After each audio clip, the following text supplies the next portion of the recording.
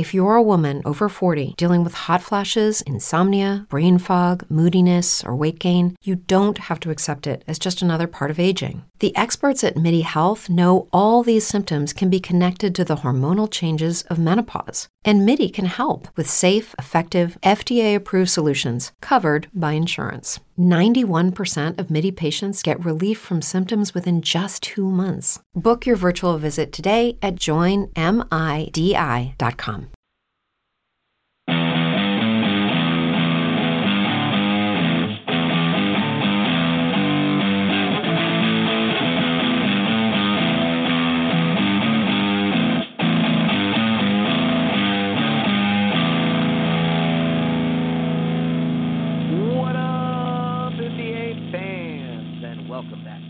Episode of Full Court Press, brought to you by Geek Vibes Nation. I'm your host, Nick Smith, and joining me tonight is a long-awaited return for Luke Alves. What up, Luke? Not much, man. Yeah, man. It's been a while since I've been on. Glad to be back on, and crazy how close we are to actual being in the NBA draft right now. Yeah, man. It is great. Kind of. I mean, it almost sucks a little bit for content purposes because we could do so much content in the time between where the finals ends and where the draft begins that we just don't have time to do because they don't allow us the time. But I'm never going to complain about getting the draft. Less than a week after the finals are over. That's pretty fucking cool. But yeah. So we're definitely going to be talking draft stuff. Also joining us tonight on a, I guess, slightly briefer hiatus is Joel Jimenez. What up, Joel? What up? I've been in and out. I've been back more last couple weeks, but yeah, I've been in and out most of the time. Mainly this show. I haven't really done any other shows. I've only done basketball. So there you go. Honored. Yeah, no, legit. I feel honored. It's send out a message or something, and who's down to do a show? Joel's like, I'm good. Oh shit. All right, cool. That was free. So yeah, no, it's good. I do feel very much so somewhat honored that I have the medium with which everyone seems to want to be a part of. So it's nice. But yeah. So let's get into things, fellas. So Joanna and I did a show this weekend, and we kind of broke down the AD trade, our thoughts on it. But I wanted to get your thoughts on it just quickly. Before we jump into the draft preview, and we got one other topic to get to before that. But just overall, let me recap the trade. I did have some corrections to make from our podcast on Sunday. I did not have the most up-to-date information as far as the actual trade component, so I did want to recap that. So the Lakers get Anthony Davis. The Pelicans get Lonzo Ball, Brandon Ingram, Josh Hart. They get the number 4 pick in this draft. They get the 2021 first-round pick if it is between numbers 1 through 8. If it is not between numbers 1 through 8, then it becomes the 2022 first-round pick, unprotected. That is what many speculate will be the infamous double draft, i.e. the high school players will once again be able to go into the NBA draft. That is the year that many people expect that will happen. So that is obviously some good timing on their part. They also get the unprotected 2023 first-round swap rights to the Lakers pick. They get the 2024 unprotected first-round pick, which they can also defer to 2025 if they would prefer to do so. So that is the actual confirmed assets as of now that the Pelicans will receive in exchange for Anthony Davis. Joel, I'm going to start with you. Your general thoughts on the trade as a whole? Disappointed, I guess would be my first reaction. But at the same time, as a time, fan or like no, as a Knicks fan. Yeah. Okay. To be specific, right. He's going out west to play with LeBron as foretold. It's quick how the status of a messy, dysfunctional team goes from like no one wants to go play with you to like they're gonna win the championship next year overnight in one move. You know what I mean? Everything changes if you make the right moves. And they still are a fucking mess, but at least they traded away their future for at least another year or two of championship hopes. So I mean that's what it looks like. They traded away the farm. They still managed to keep Kuzma though, so I guess good on them. They did.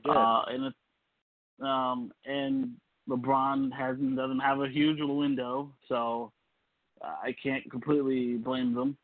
They had to do something, and that's going to be a hell of a pair to watch. If healthy, and that's the key word here with this situation. Right. If healthy, absolutely, they are a squad to be reckoned with for sure. As long as I think that third spot shouldn't go to a max guy. I think it should go to other players to help flesh out the rest of the roster. Agreed. They need depth, especially with those two guys who seem to. At least Anthony Davis has a tendency to not stay healthy, and LeBron, even though he's been a healthy guy, he's getting older and showed last year that one move you can get hurt and be out for a couple of games, it'll fuck everything up. So right. They need more. They need depth than like putting all that money in one player. So that's kind of where I'm at with that. I agree with you there. And it's up in the air as far as actually how much cap space they're going to have to spend, because if this trade is conducted sooner rather than later, which would seem to favor the Pelicans, then the Lakers could have as little as $23 million in cap space. If they hold off, they could have up to $32 million in cap space. So that's a big difference. But regardless of how much cap space they have, I am totally with you. I would go there are so many solid role players out there in free agency this offseason. I think they can find a way to make shit work. Even if they're only working with $23 million, I would say try your best to use that $23 million to get Patrick Beverley, Danny Green, to kind of split that $23 million between, and then start making your fringe moves, your room level exception. Maybe you can convince Kentavious Caldwell-Pope to come back on a lesser contract because it would be his third year with the Lakers, and they would get his bird rights thereafter. So they could just give him like a little wink, like we'll take care of you next year type of deal. And, that would be advantageous definitely to the Lakers and maybe at this point to KCP as well. I don't know what his value is going to be on the open market. I don't think it will be very high. I'm not assuming. Right. Yeah. So I think that would be helpful. And then you saw the room level exception. Maybe you go after a guy like Derrick Rose, like $4.6 million for 1 or 2 years for Derrick Rose seems reasonable to me, given what he showcased last year. Obviously, he's got his health concerns, but if you can minimize his playing time, then I think he's definitely, with his adding the 3-point shot to his game, is definitely somebody who could give you help off the bench. And then from there you just kind of tinker and try to add vet minimums. Vince Carter, I think, is somebody they should look into adding. I think they should definitely take a look at Carmelo Anthony. Maybe bring JaVale McGee back. Guys like that. Maybe LeBron could talk D-Wade into coming back for one more season.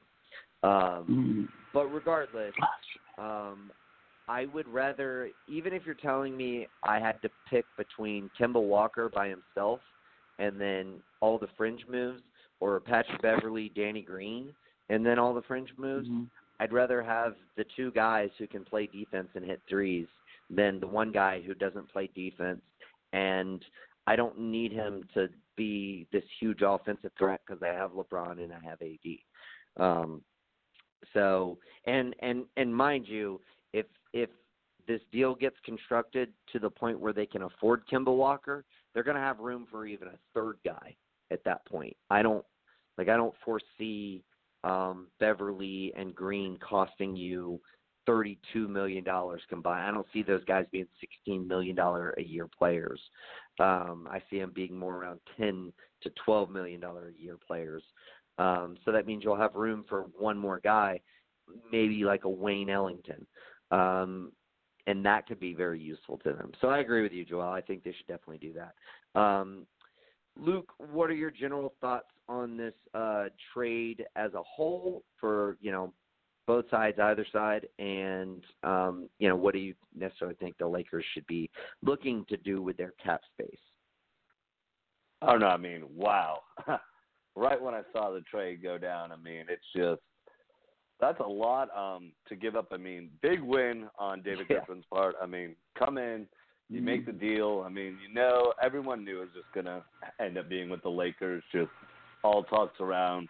It just everything that AD wanted and all that, and his agent letting everyone know. Knicks were in it, but I think KD getting hurt kind of hurt that a little bit and all that. But the picks in general, getting fleeced big time. Reminds me of the Celtics Nets move. That's a lot to be giving up. A little bit. You're really, really putting all of your chips into these like LeBron and AD years. Don't get me wrong, you have like two of the generational players that have just came out in a while. LeBron's not been known to be get injury prone, but he just got injured last time. But AD hasn't always been the healthiest, so to put that all in there, the right to swap picks in 2023, the final pick too, if they don't like 2024 with this new lottery reform, they can just be like, well, screw it, let's go 2025 then. And it's just that. And you get to keep Kyle Kuzma, but Brandon Ingram, Lonzo Ball, and Josh Hart. This is also a win for Zion. Here's some good players to play around Zion with, especially Lonzo.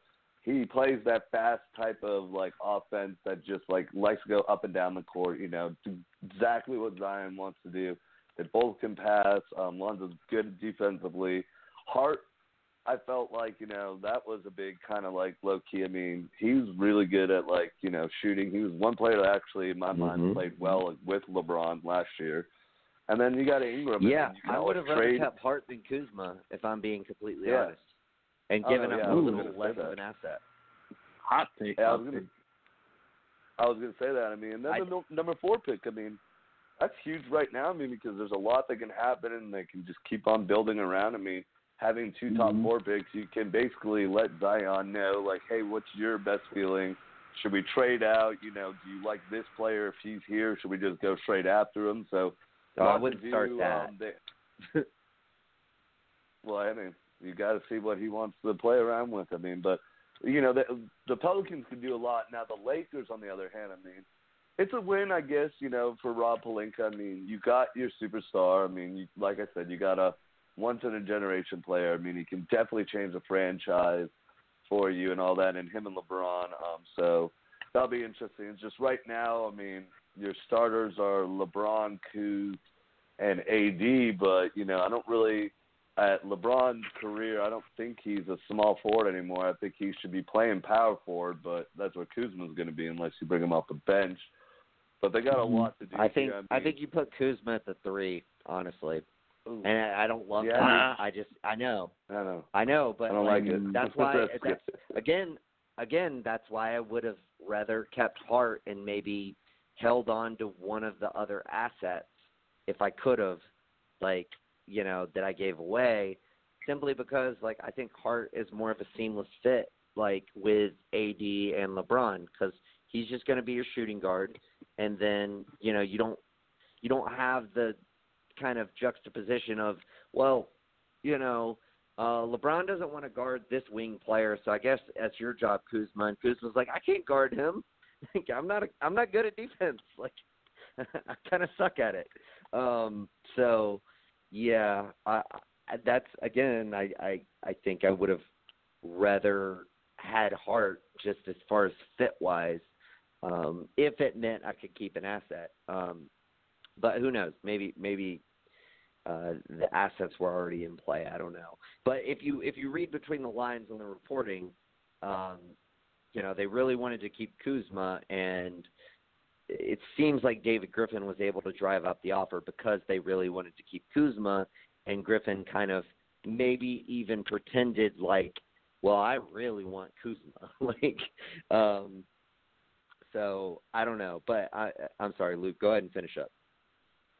Yeah, but like I was saying, like the Lakers, they're in a good spot. I mean, you got two generational players, but now it's just like, what do you do? And hopefully you do the right things. I mean, there's a lot of missed things that they could do, and signing a max free agent's one. I mean, yeah, getting a Kemba's nice, but then now you got to really convince people to really come in on these mid-level exceptions, the vet, minimums and all that. I mean, yeah, you can and all that, like convince LeBron to play with LeBron and all that, but if I'm Pelinka, I'm trying to make it look like I'm not a complete train wreck as a general manager, and I just made a somewhat solid move, even though it's a lot to do now. But Lakers have never been one, especially LeBron, never been one to really rebuilding with these kids.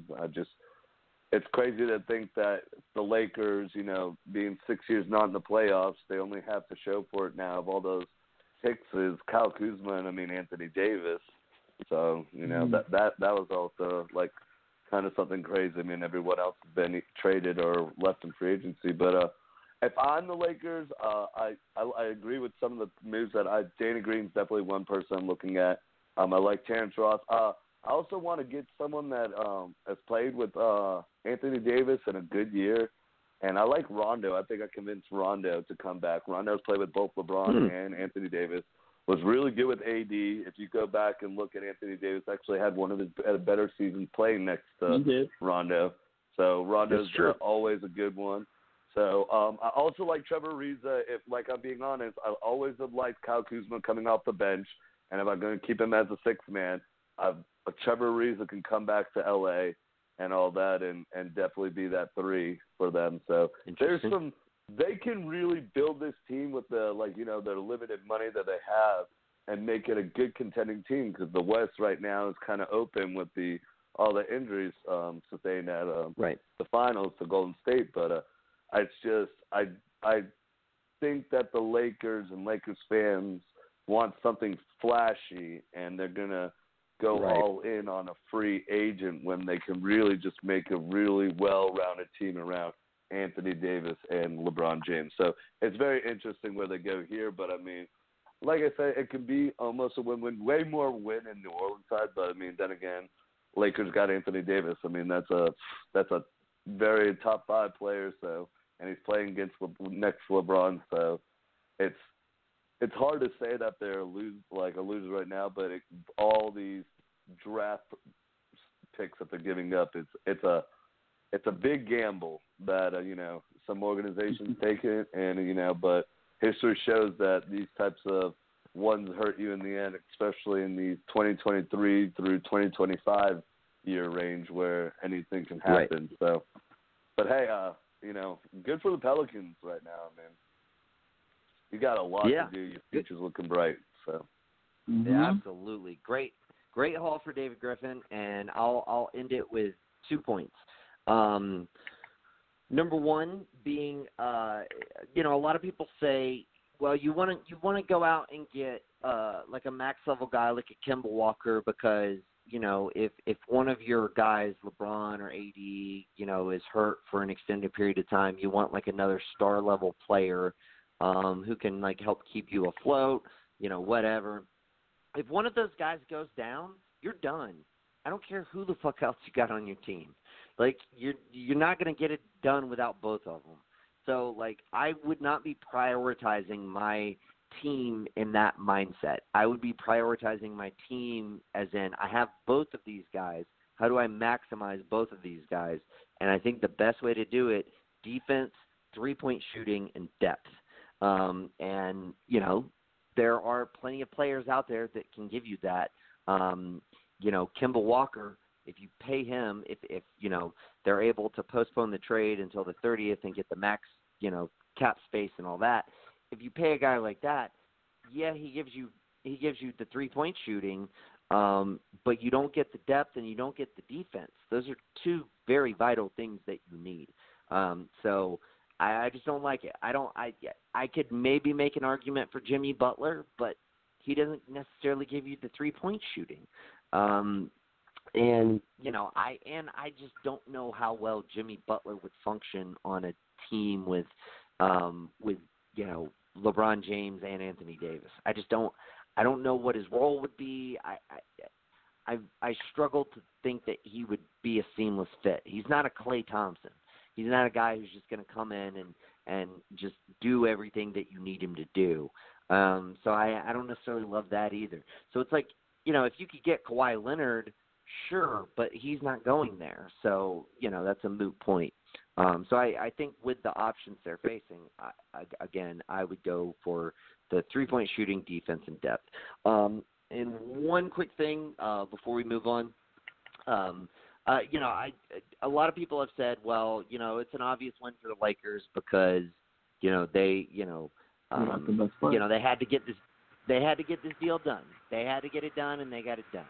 And I don't disagree with that. They did have to get this deal done. They couldn't go into next season with the same roster. You know, their secondary move would have been going after Bradley Beal, which would, you know, maybe not have cost you as much, and he actually might be on paper like a slightly better fit with LeBron, but he's not even close to the same level of player that Anthony Davis is. So, you know, but what I'm getting at here is they had to get it done, but they outbidded themselves in order to get it done. It's not that Anthony Davis wasn't worth. It's not that Anthony Davis wasn't worth what they gave up to get him. It's that they gave up more than anybody else was even going to come close to giving up to get him. And that's the thing. I get it. You don't negotiate against other teams. You negotiate across the table. However, that being said, you also can't simply negotiate across the table saying, well, sure, this is worth it. You have to contemplate, well, dude, look, Boston, they ain't giving you Tatum. New York's out because KD's not there. We've seen what, you know, dark horse offers get you. They get you, you know, DeMar DeRozan, a late first-rounder, and Jakob Poeltl. Like, come on. Like, you know we got the best offer. You know we're giving you the best offer. We're not going to give you that pick swap. We're not going to give you, you know, 2 unprotected picks. The last one's going to be lottery protected or something. You know, like, you gotta finesse a little bit, and I think that Pelinka's lack of experience in the front office showed a little bit here, and he just wasn't quite able to finesse the deal in a way that we could maybe justify it a little more for the Lakers. And you know, even if he had finessed a little bit and maybe they didn't get the pick swap, I think I would still be sitting here like, damn, dude, what a fucking haul for the Pelicans. Like, regardless. Yeah. So I think they gave up. Yeah, I think they gave up like one thing too many, or maybe even 2. But you know, hey, they got it done. They got their guy. We'll see what they do to build around him, and we'll talk obviously more about it as that roster gets constructed, and hopefully they're able to make the ancillary moves that they weren't able to make last year to make a competitive roster. But we'll see. All right, let's move on. Chris Paul, he's a little pissed off right now, according to Yahoo Sports. Essentially, they are reporting that he has requested a trade, and apparently, like, he requested the trade a while ago, I think, according to them. But basically, he just doesn't feel like this relationship with James Harden is doable anymore, and essentially he wants out. Now, Joel, you posted, I think it was you, posted an interesting thing, to follow up on this news story where Chris Paul said, "Shit, news to me." He responded via tweet to the Yahoo article. So he's certainly pleading the 1, 2, 3, 4, 5. But nevertheless, the story is out there. There seems to have been growing tension between these two. What's your takeaway from what's going on in Houston right now? And if Chris Paul is indeed demanding a trade, do you think there's a trade out there that that the Rockets would even consider? Of course, they'll consider as much as they can. The problem is, what team is going to take that contract, and that's where you get stuck with. I love Chris Paul. Chris Paul's still an effective player when he's healthy. Problem is, he costs a lot of money, and you got to build a team, and unfortunately, he's not carrying any fucking team to anywhere by himself. And that's kind of the predicament there, and they put themselves in that situation. It even hurts the Rockets overall because their bench is kind of light. It's not that D'Antoni gives a fuck about a large bench anyway. He only plays like 7 guys, but I think that's what it comes down to with them. It's just like it's disappointing because they got really close their first year together. This year they got there again, but they imploded at the end instead of doing what last year was more. There was more encouraging. They almost got there.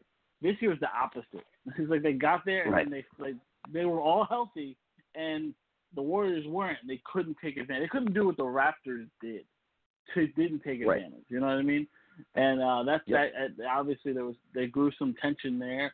I'm not worried about Daryl Morey. I think Daryl Morey could always help. He's always fixing to make moves here and there. But if the chemistry is not there, if the things between Chris Paul and James Harden is not there, that's going to ruin the next season for them if they don't move. Now, apparently, this might be overblown, but there's a good chance he gets moved or somebody gets moved or something. I don't know if the Rockets want to move him, but if he doesn't want to stay there, he'll be moved at some point. And there's probably going to be a team out there that's going to make that move. Who, I do not know. But Chris Paul is not getting any younger. And that's a huge contract. So it's not going to be an easy move at all. And obviously, if it really is like James Harden, it's me or him, they're going to go with the younger guy. The guy was borderline MVP this year and was an MVP last year. And even if he can't make it all the way to the finals, he gets his numbers. You know what I mean? Yeah, absolutely. So I had an interesting thought experiment today, and I don't think this will happen whatsoever. Okay. But it is just one of my fleeting, crazy thoughts. But I did want to bring it up. If Chris Paul was willing to essentially just give up the money on the last 2 years of his deal, if you cut him this year, so you'd have to pay him the full $35 million this year, I think it's probably more than that. It's probably more like 38. But you would not have to pay him the $85.5 million that he is due over the course of the next 2 years.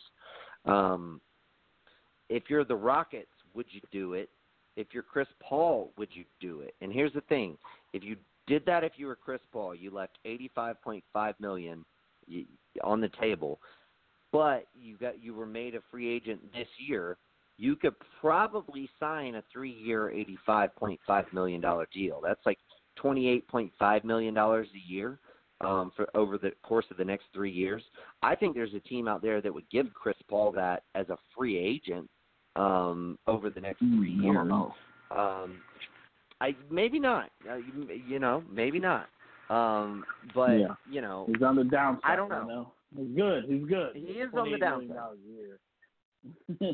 And he hasn't been able to stay healthy, so it's another thing. Yeah. Hey, that's very true. So maybe you wouldn't do it if you were Chris Paul, but if you were Houston, would you just eat his, $38.5 million contract this year. If you get out of paying him $41 million next year and $44 million the following year. I think you might consider it. I mean, Rockets. I don't know if money's an issue for them. You know, money's definitely an issue for them.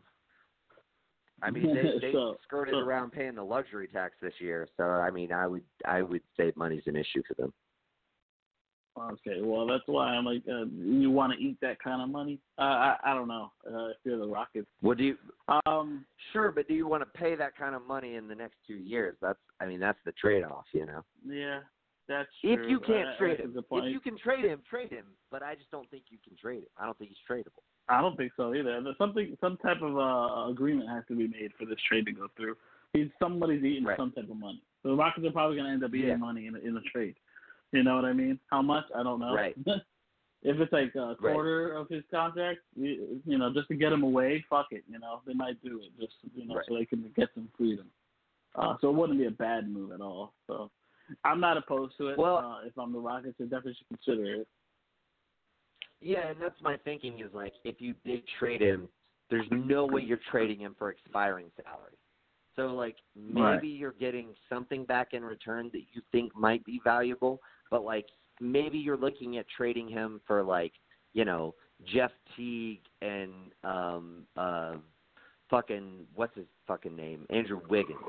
Like, and it's like, but then you got to have Wiggins for the next 4 years as opposed to Paul for the next 3.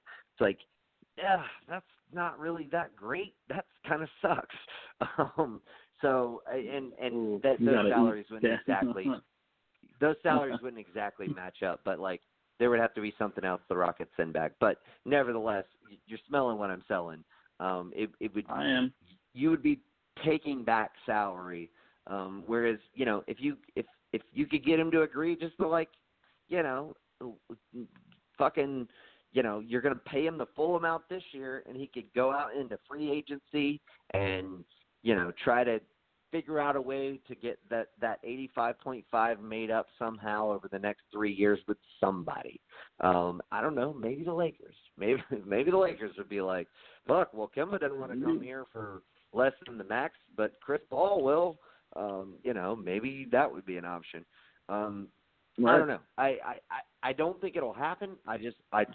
I did think that there is reason on both sides why you might consider it. But anyway, Luke, what are your thoughts on the ongoing, saga between Chris Paul, James Harden, the Rockets, their owner, Daryl Morey, their coach? This is all a shit show right now, right? No, I don't necessarily think it's a shit show. I mean, Daryl Morey I've always had the belief in. I mean, dude, there's plenty of other wave organizations to be even considered. I mean, they're kind of capped. Okay, it's a shit with, show you know, for committing one standards. I mean, yeah, I'll give you that, but I mean, they're still. I mean, they can try to run it back right now and still be a very good team. So it's all up to if all the things are true. Like you were saying, there's like Chris Paul tweet saying news to me, but I mean, this doesn't look good for Chris Paul. I mean, this is going to be his second team that basically he just has bad chemistry with people. I mean, he's not having a really good reputation. Right. I mean, if I'm a team, not money aside, even if he eats that money and that's off the books, or the Rockets eat that money somehow and it's off the books, I mean, I don't know what kind of organization I'm like, you know, that I want to trade him into. I mean, I don't want him rebuilding. He definitely seems like a player that wants the win now mode. So there's not a lot of teams that, you know, going to win now that have money.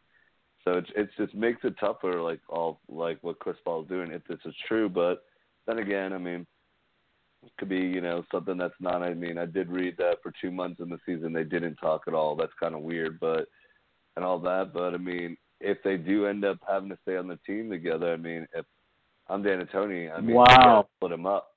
You got to split them up as one. I got some news here. I'm not sure how true. Ooh. Bring it. Apparently, according to Steve Bullpit, I guess he covers the Celtics, a major change in the Al Horford situation. For a source close to Horford, his side is no longer discussing the new 3-year deal to stay with the Celtics. He's expected to sign a 4-year, free agent contract elsewhere. Story to come. Woo! Wow! Wow! That. See. Yeah. Whew. Okay. Let's shelve this for a minute. Let's shelve it. Okay. And all right. And soak it in, because I think this is actually really good for the Celtics. And I will elaborate on why later. And I think this should totally dictate their moves going forward. But for now, let's stay the course. Youth movement, baby. Youth movement. But yeah, great Joe bomb there, Joel. Yeah. All right. Joe bomb. Luke, I had to. Luke, please finish your thoughts on the Rockets, if you can. This point. No, I mean that didn't really shock me. I mean, I'll worry about that until July 1st. But no, I mean, if I'm Rockets, I think this is just something that media is just trying to run with. It could be nothing, and I got to convince these guys nothing I can do really to trade out one. I'm not trading Harden. CP3 is going to be impossible, so I'm just got to convince them that running one more year back, Golden State's not in our way, so we can possibly get through another team. So I don't think point. It's crazy, if they don't talk for 2 months, but you can always, if you convince them to stay, you just don't play them as much together. You play them as limited as you like. You try to separate them as much as you can. Yeah, you're going to play them, and there's no way that you cannot play them. But don't play Harden 40 minutes a game. So just space it out. It'll be interesting because CP3 is one of those too hard of a contract to trade unless you're basically getting nickels and pennies for right. what you just. And you're not getting expiring salary. You're just not. There's no team out there that's going to give you expiring contracts for that contract. That's what I'm saying.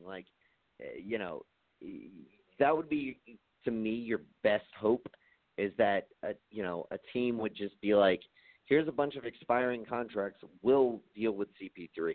And it's just I don't see that out there, which is why I'm like, right. Dude, if I can just get him to if I can buy him out and I'll give him all his money this year and just don't have to deal with him the next 2 years, and that opens up my books next year and the following year. I don't know. I consider it. I don't think it's likely. I don't even think it's probable at all. But I don't think it's a bad idea. But no, I mean, I agree with you in the sense of the West is wide open. The best case scenario for them in order to win is to work it out, because you're not going to get the necessary return that you would want. You're not going to get anybody back who's going to be better than Chris Paul next year.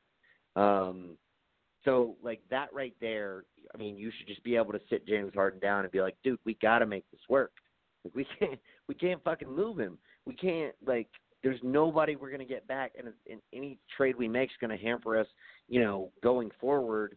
We can't even trade him for expiring salary. So, dude, we got to make this work. And CP3, sit him down and tell him the same thing. Dude, hey, why don't you start fucking calling GMs and ask if they'll trade for you? Because I'll fucking guarantee you they're going to tell you no. And, just be like, fellas, we got to make this work. But you know what? I think the biggest thing right now is they need to get the extension worked out with D'Antoni. The fact that the extension has taken this long, the fact that they fired all of his fucking assistants, the fact that when he's on a 1-year deal, you're not going to be able to get any quality assistants to come in because they're going to view that situation as just being dead on arrival. That to me is the most concerning thing going on, which is why I phrased it as such, as being a shit show, because you have this discombobulation between your two best players. You have this discombobulation between your GM, your owner, and your head coach. Nobody's on the same page right now in Houston. Now, hopefully they can figure it out. It would behoove them to do so, but I am skeptical. But anyway, we'll see. That they have some time to figure it out. Hopefully they can get, all these various situations worked out and just kind of roll it back and make some moves on the margin, they should have at least most of a mid-level exception going into next season, I believe, as long as they don't, make a lot of other veteran minimum ancillary moves. So that could be very helpful to them as far as, maximizing what this team could do. But they're going to have to make the right moves. Morey is exactly the kind of guy that you want in charge in that situation. So hopefully he can pull it off. But let's move on. Let's get into our draft preview. We've already gone too long on the other stuff, so let's be quick with 1 through 2. Zion's going 1 to the Pels. Ja Morant is going 2 to the Grizz. That is obvious. Let's talk a little bit about 3, just briefly. RJ has been the consensus number 3, but the Knicks did just bring in Darius Garland to work him out.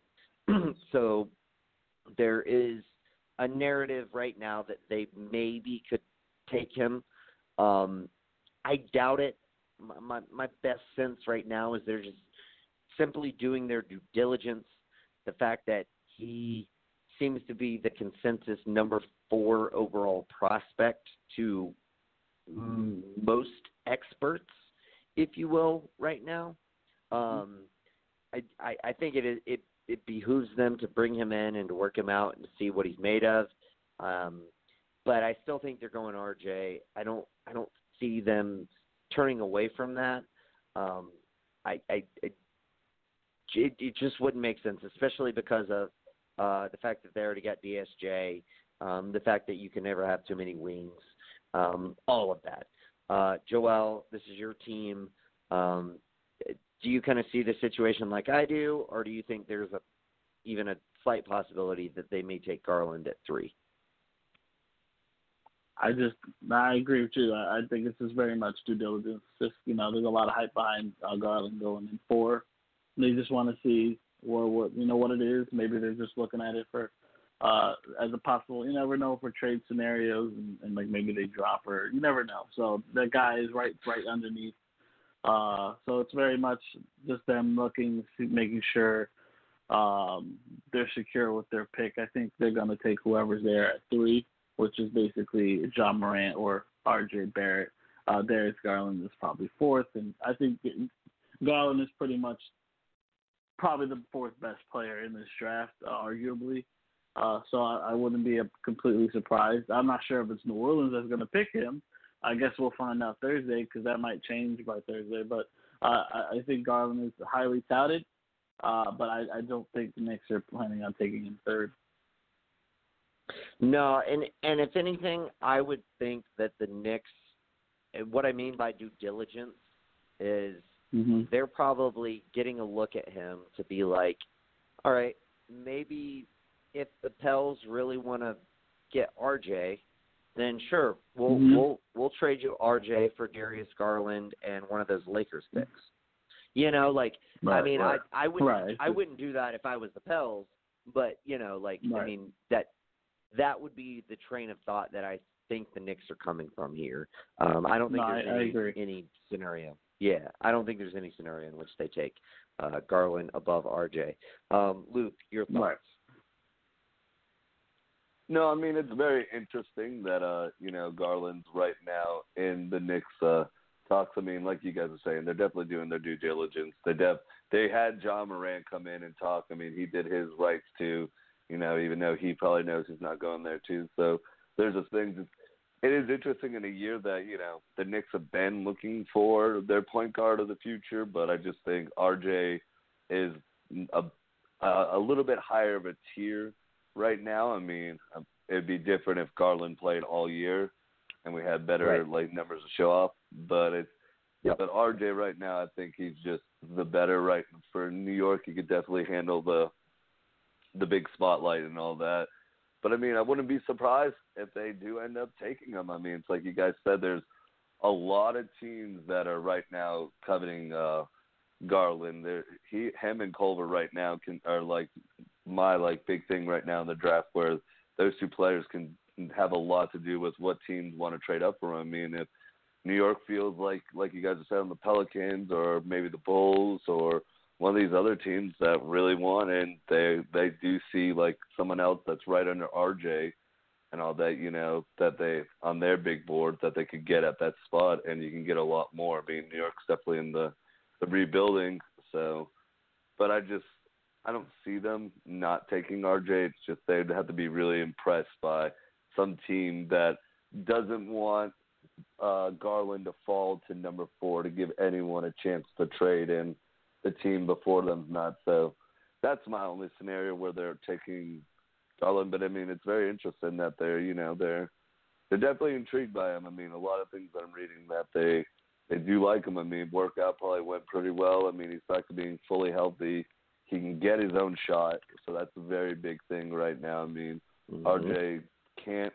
RJ has a lot of limitations, but RJ's ceiling is also just, I think, a little bit more higher than Garland's, just because, I mean, he did have a bad shooting year, but what he was able to do in the ACC, I mean, just leading them and scoring, doing what he did at Duke, I mean, it's pretty hard. I mean, he does have his limitations, but there was a lot put on him, and I think he stood up to definitely be going to New York. Yeah, he's got his flaws. I mean, and all of these prospects do. But you know, I think it's really hard to spot. Like you said, it's really hard to spot Garland's flaws because of such a small sample size. But nevertheless, I just think you go with the wing player over the guard 9 times out of 10. And I would buy into more that they would be interested in taking Garland as a trade asset if KD wasn't hurt.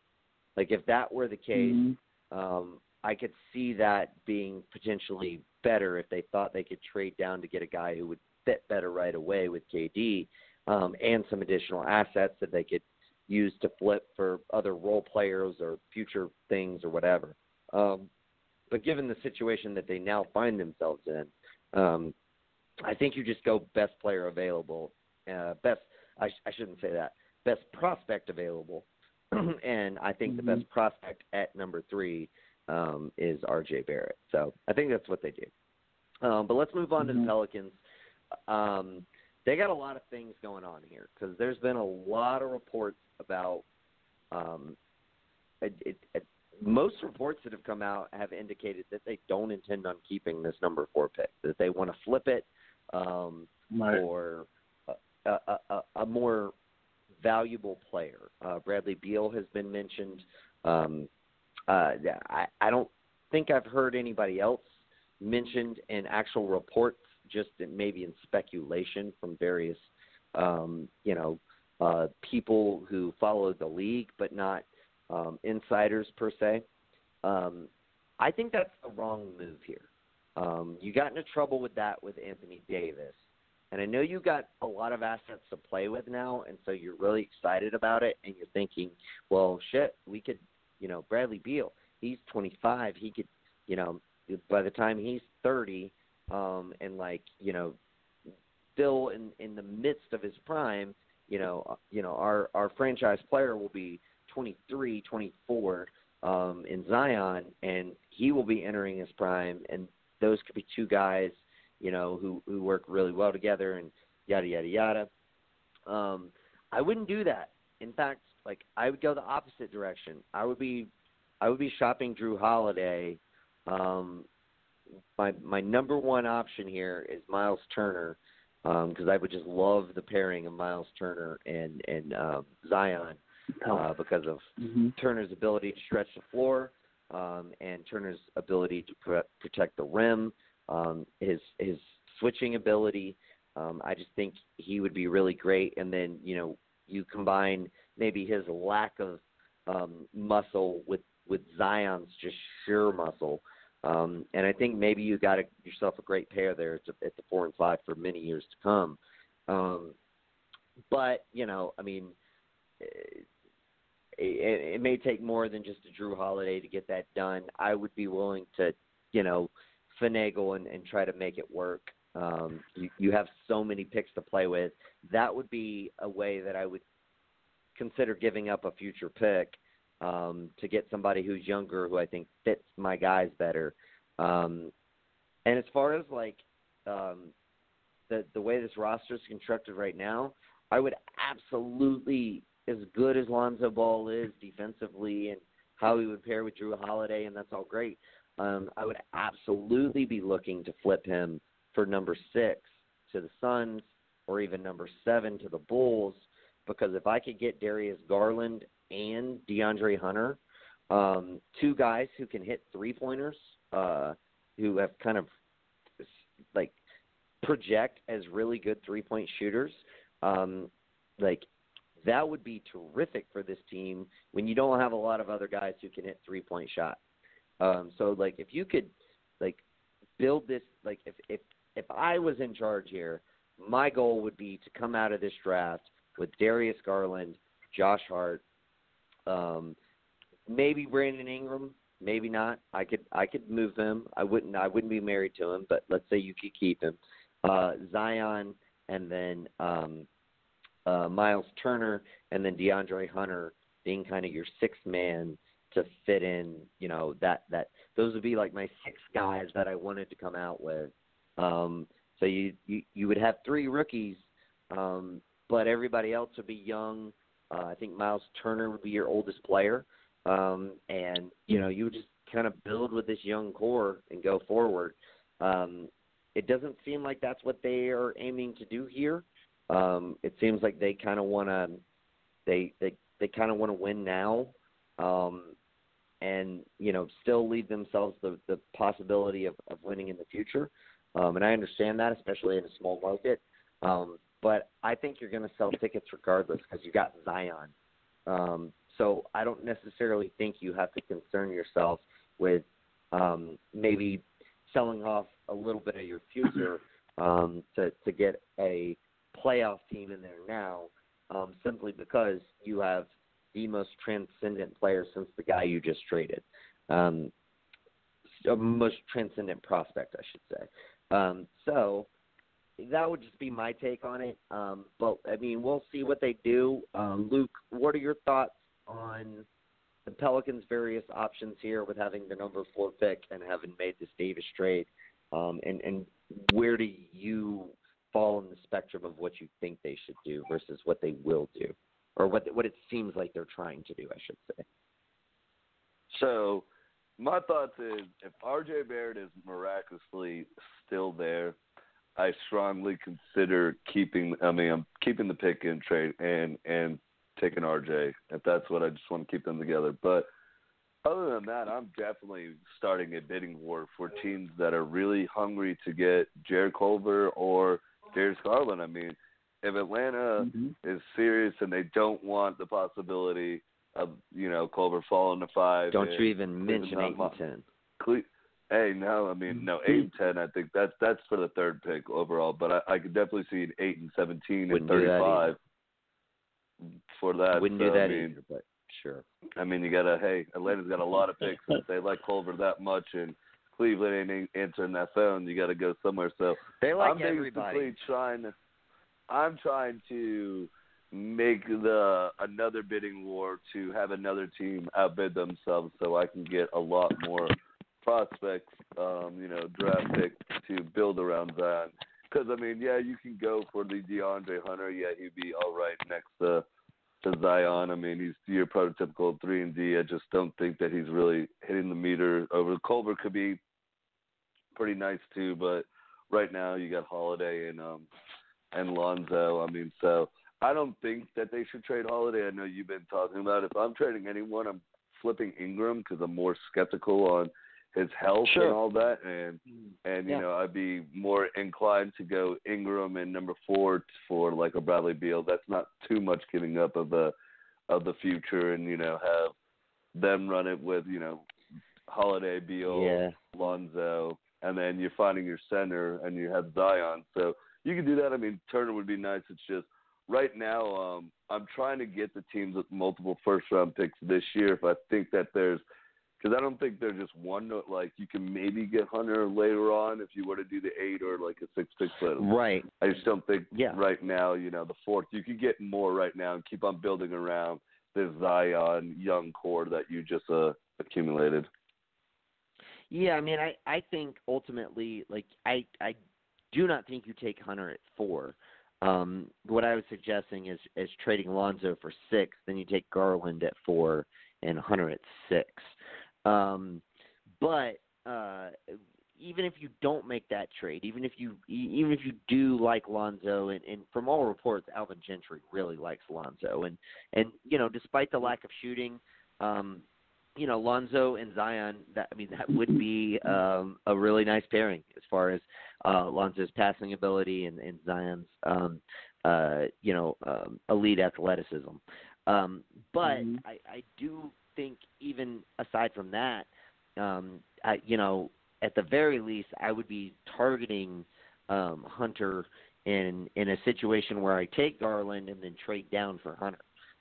Like, say you take Garland and you say, all right, Suns, we'll give you him for, we'll give you Garland for Hunter and a future protected first. And, if they're like, no, we'll just take Kobe White. Then you go to the Bulls, who are even more desperate. And you're like, all right, Bulls, we'll give you Garland for Hunter and, a future, even less protected pick or whatever. So, I think that's definitely a possibility, especially as many teams out there who seem to be coveting Garland. I think you have to take him simply because of the trade possibilities that you could have by doing so. So I agree with you there. Again, I just don't necessarily think Beal's the best option for them. I don't know that you're going to be in 2 years' time a championship pedigree type team, and in 2 years' time, Beal can walk. So I don't necessarily want to bet on being able to convince Beal to stay in New Orleans after playing 2 years of fringe playoff basketball. That would be my concern with making that trade. That was one of my biggest concerns, honestly. Yeah. I think you go for a guy like Miles Turner who signed on for 4 more years. I think in 4 years you could be in a position where you're a legit contender. Because Zion will have had the time to grow. You're starting to get those Lakers picks are coming right around the corner, and maybe the Lakers aren't looking so hot. Maybe you're looking to move some of those picks, and all of a sudden, everything's starting to find its way into shape. You're not going to be there in 2 years, though. So I just don't like the Beal thing. I just don't think the timeline fits for it. His age, as far as timeline fits, his contract doesn't, though. But Joel, so you kind of alluded to it. You're with me on this Beal thing. What are your kind of overarching thoughts in general with what they should be looking at to do at the number 4 pick? They should definitely look to trade it. Add some depth to it. Whether it's for a vet, I'm torn about the vet thing. The whole idea of getting Bradley Beal. That to me, it's a win now move, and I'm not sure they're in a position to win right now. Right. And to me, especially with Beal and Jrue Holiday together, obviously would be a great duo, but they don't have the rest of the roster needs to be played out, and that's a lot of money put into those 2 players that practically play the same position. And it's just that's kind of redundant in my opinion. Now, yeah, you could trade Jrue and build that way too, but I just don't see the point in doing that right now. I think it's too early to be trading for an all-star veteran like that, even if he is a young veteran in his prime. But that's why I don't know if he wants to be in a young team. He just came from a miserable team that's been somewhat of a playoff team and can never get over the hump to now to a rebuilding team, which might be young and talented, but they're very young in a that top heavy Western Conference. So it's one of those things where he probably wants to go somewhere else, and I don't know. I just think the 4th pick should be they shop it wherever. So whoever maybe they drop it, get 2 picks back. Maybe I don't know. Do the Hawks want the 4th pick? There's a lot of different question marks, But I don't even want the fourth pick that bad. Beal. I'm just saying, it's just I don't know if good trading for Beal is the right move for them right now. Yeah, I agree. I would not prioritize that. Like if an offer comes across and it's just too good to refuse, sure. But like the other thing too that we're not mentioning here is Washington doesn't even have a GM right now, so I don't know who's going to be approving any Beal trade right now. I don't know. So maybe that's not even on the table, no matter if they want it to be or not. But yeah, I think it would be in their best benefit to learn from their mistakes with the Anthony Davis situation and just be patient and build this team the right way. I think they clearly need shooting. They like Lonzo, not a good 3-point shooter.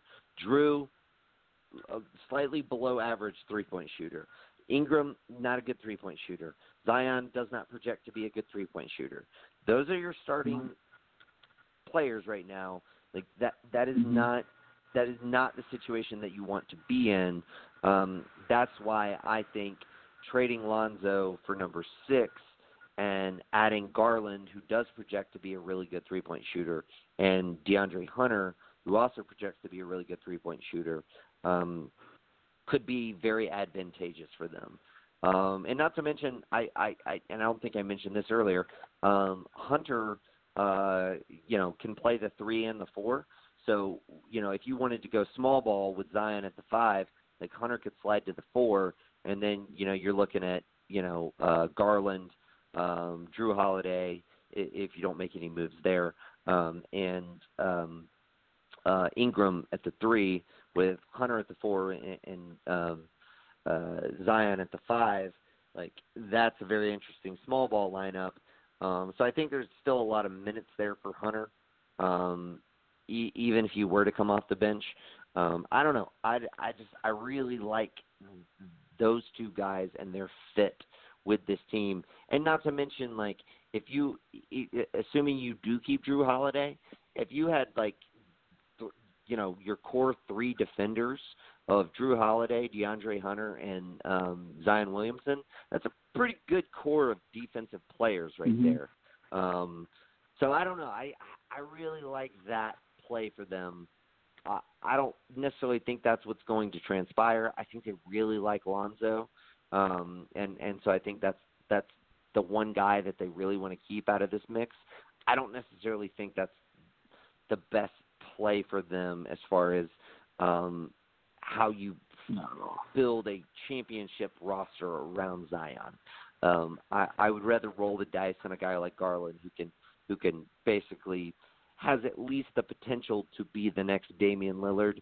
I don't think he will be. I mean, I wouldn't bet on him being that. But even if he's the next C.J. McCollum, that's still very, very valuable. Probably more valuable than whatever Lonzo Ball becomes next to a guy like Zion Williamson. But anyway, let's move on. We got to get to the Bulls. The Cavs are picking at number 5. A lot of speculation about them potentially trading down.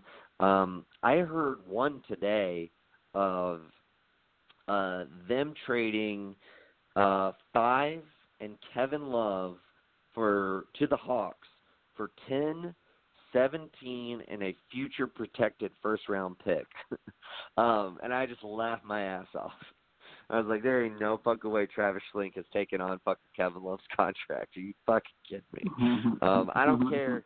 I don't care if we get to keep 8 in the deal. Then we get 5 and 8, and we only got to give up 10, 17, and a lottery-protected future first or whatever it is. Like, he is not taking on Kevin Love's contract. And plus, we'd have to, like, throw something in there to match, with that.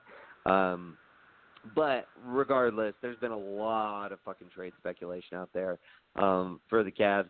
I'm personally of the opinion I think the best player for the Cavs would be Jarrett Culver. Mainly because he can be your secondary or even primary facilitator, especially being that Colin Sexton is not really what I would consider a primary facilitator. And so if you could get somebody with that kind of playmaking skills to go alongside with him, I just wouldn't pass that up. I would not be looking at trying to trade down and thinking, oh, well, Cam Reddish, he's shown signs of playmaking ability at times. Like maybe he can do. No, Cam Reddish can't do that. He proved he can't do that at Duke. Like Cam Reddish is going to be really good in the right situation, but if you put him on the Cavs, that is not going to go well for you, in my opinion. I think if Culver falls to them at 5, they should just take Culver and call it a fucking day. Luke, what are your thoughts? Hallelujah. No, I mean, I like Culver next to Sexton. I understand what you're saying, but then again, if I'm Cleveland, I don't have my pick next year. My options are really limited on, you what probably I can do. So, I mean, but it just keeps on, but it's top. No. It's top 10 protected next year, and if it doesn't convey next year, it becomes 2 second-round picks in 2021 and 2022. Okay, so but still, I mean, I can possibly flip it to get more assets. So there's a bidding war for Culver, or I mean, if you're saying I can get off Kevin Love's books for that trade, I mean, I know you want to do it, but I don't necessarily see it that bad for you guys. I mean, you get to get 5 and 8 still, so you're still building. I mean, you have the cap space to bring in Loves, and actually, I don't know if you guys do after your last one. I mean, you could. I mean, it'd be interesting. We don't have the cap space. We'd have to send somebody back. My counter offer to that was if you could rope in Portland and the Hawks could take back Evan Turner's expiring salary and number 25 from Portland, and then the Cavs would take back Myers Leonard's expiring salary, and the Blazers were to get Kevin Love. I don't know if you can follow all that without it having like written down in front of you, but that would be a more appropriate deal to me. I don't want to take on Kevin Love's next 4 years, $120 million salary. But maybe the Blazers would, especially with the West being wide open. If you could add, Kevin Love to that roster, and you're only giving up Evan Turner, Myers Leonard, and the number 25 overall pick, that might be worth taking on such an egregious salary. Yeah, I mean, that could definitely work. I just, like I'm saying is, I said it in our one mock draft not too long ago, Culver seems like the smarter pick, but they're going to go for the flashier one. And don't get me wrong, Cam Reddish might, he kind of did before. I mean, Culver showed it, this year he kind of stepped in front of him. But, I mean, Cam Reddish still has a lot of potential, if he can get on a different team. So they could be just sold on this, huge upside and all that. So if you can get more, if I'm Cleveland, I'm definitely trying to rebuild. If I can get more than just one pick, I'm really going to look at my options. So, and if I can get, Reddish that I feel strong about, or Sadeko Diambo, yeah, I'm get definitely that. Consider trading out. Yeah, I get that. And there is certainly that possibility. My thing with this is once you get to 10 and 17, and so let's say we do the version of this trade that I propose, where you get 10, you get 17, you get your first round pick back, let's say from Atlanta, so you get to keep those 2 future seconds. While you're rebuilding, it's nice to have early seconds in the mix. So let's say that's the deal, and you cut $20 million in salary.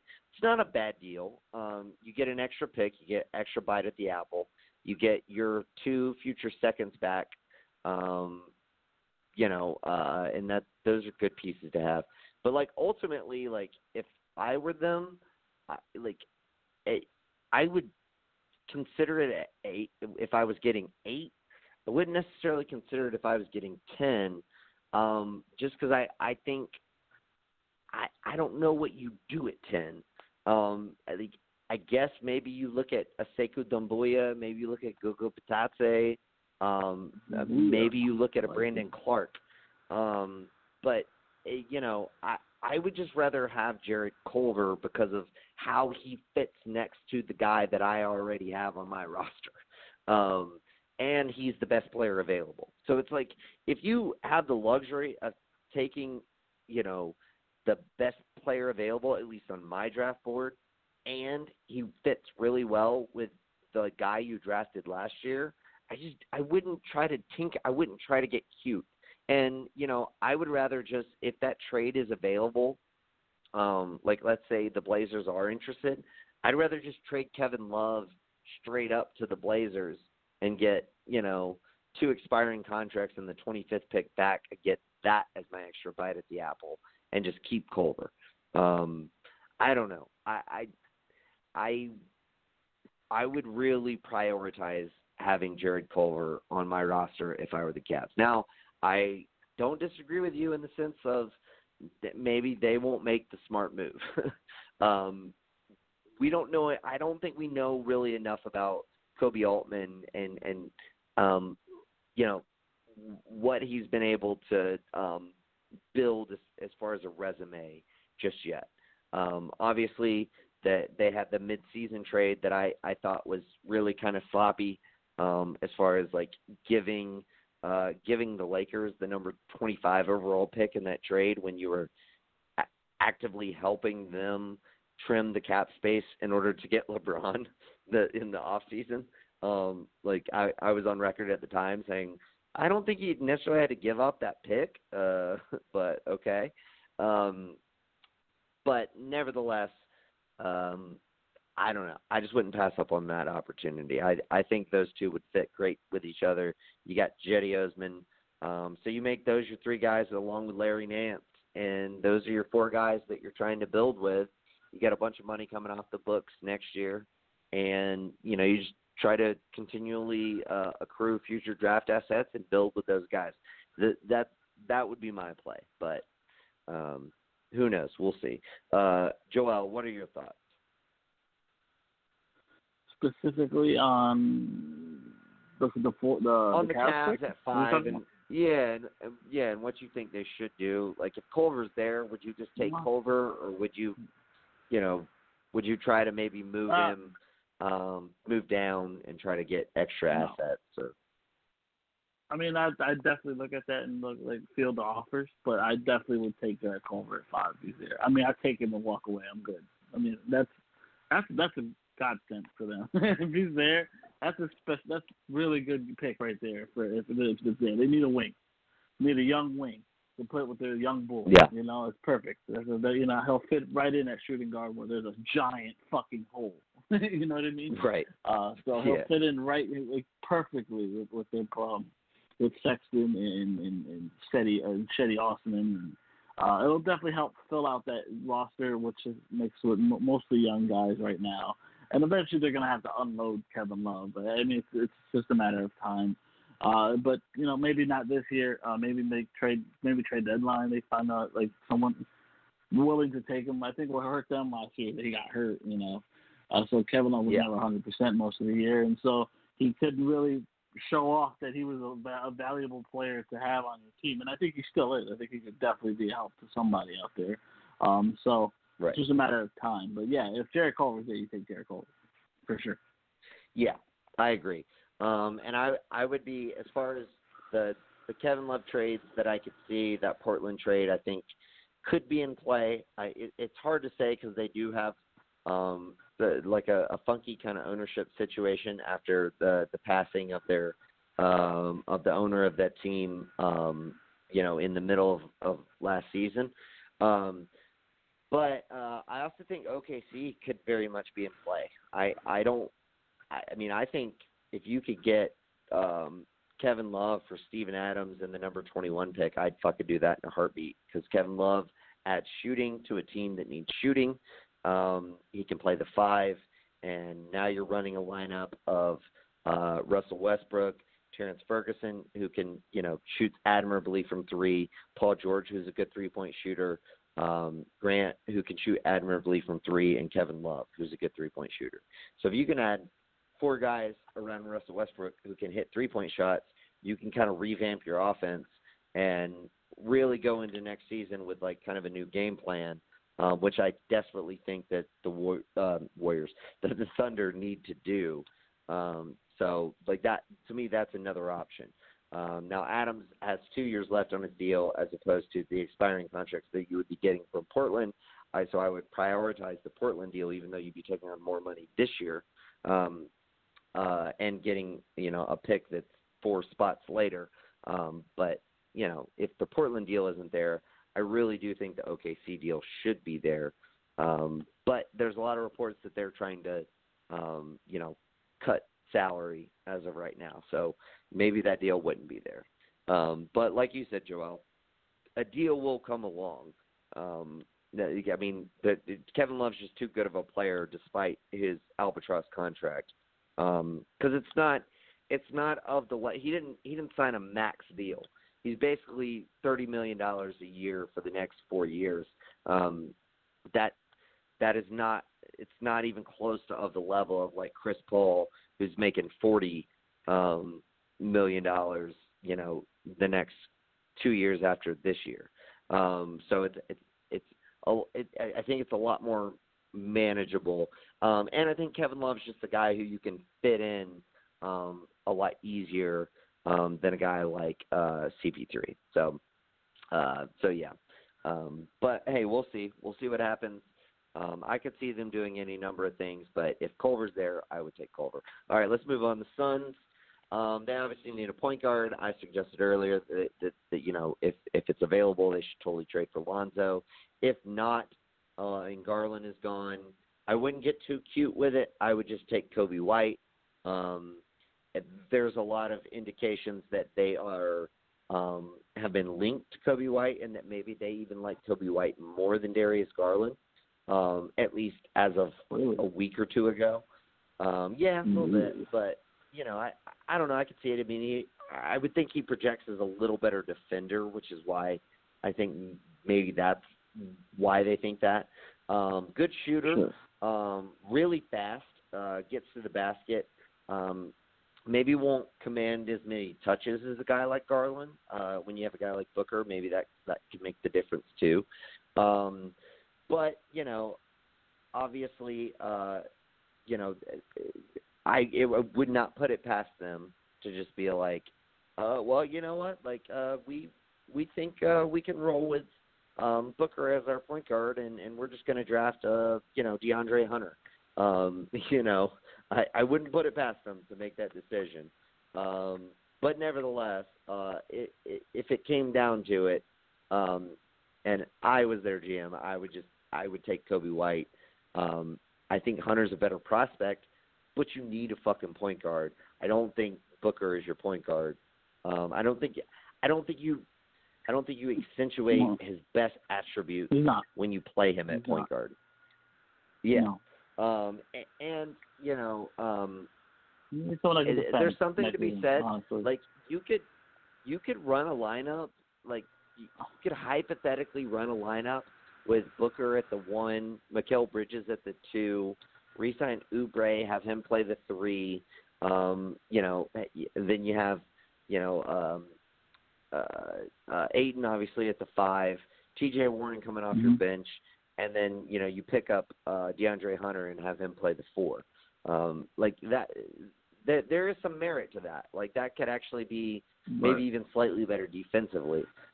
So like I wouldn't crucify him if they did it, but I still think they should probably go Kobe White. I just think I would want somebody who you could mold into more of a facilitator, where it's just that's not ingrained at all in Booker's DNA. Joel, what are your thoughts there?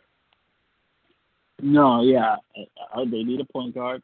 I think they might have no choice but to pick Kobe White, and I think it's not a bad pickup. Like you said, apparently they might like him more than Garland, so that's cool. I mean, that works out in their favor then, you know. He's a big point guard. I think he'll work perfectly next to Devin Booker as a guy that, as long as he is, I would hope he's, you know, a decent defender at that position. That's what you're really looking at. But like he's also a good scorer. So if he can be a two-way guy next to Devin Booker, it's kind of perfect fit for him. They need it. They really need a point guard. They've been anemic at point guard for a while. So I think truly it is, you know, I think Coby White is the pick there for the Suns. Yeah, I mean, it just makes sense. But like I said, like if it all depends on where you have him ranked. Because you know, like personally, again, like I have him ranked, I want to say at 10 or 11, and I have DeAndre Hunter at like 7.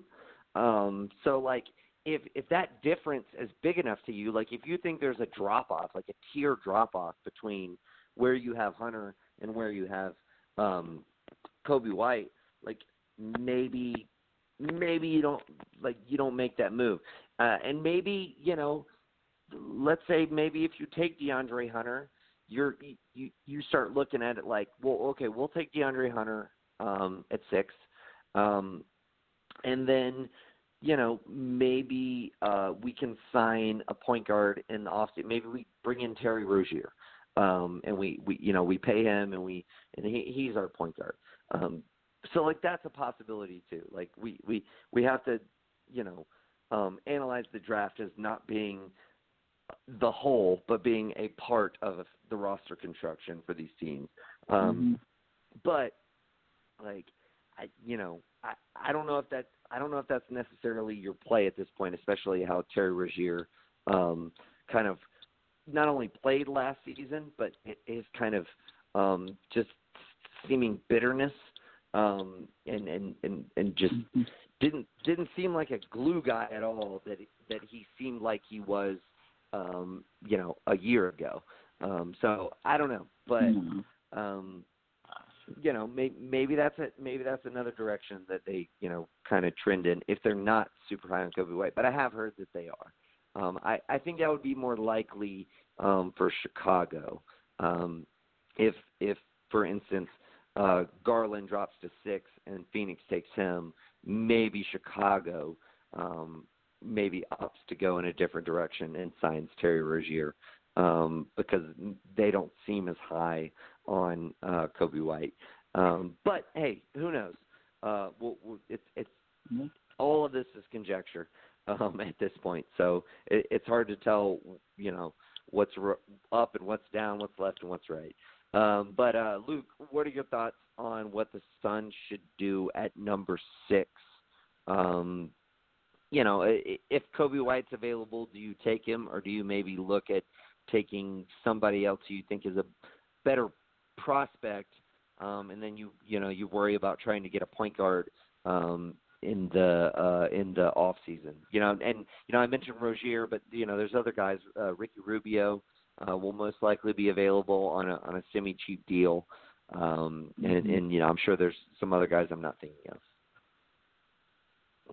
No, I mean, if I'm the Suns right now, my number one, my big board would be Garland at, like, you know, that's what I definitely want to get, just because I think that, don't get me wrong, Coby White is good and he has the potential, but it's a little bit further away from their projected. I mean, if you want to just really appeal to Devin Booker and not, you know, want him to leave and all that, and they like kind of having Devin Booker being the facilitator, and I think with Garland having the better shooting than Coby White right now, that he can play off ball better too. So I like that. My second one is I'm either trying to trade to get a point guard, maybe shooting guard from a team like a veteran like that to put next to Devin Booker, or I'm waiting to free agency and I'm now drafting something to go with, like you said, that projects better with a more rounded role player that I could get.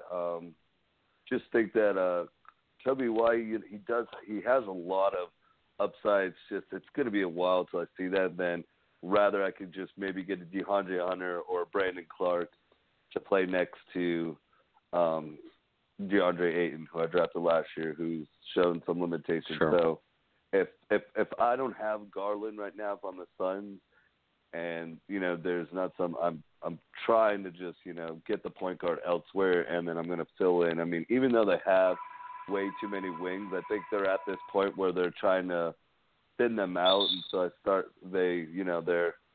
they're closer to who's really going to be on their team. And I mean, if anything, they could definitely. I don't see him being the best person defensively next to him, but if they want to get a point guard, I mean, Conley, they could outbid anyone with.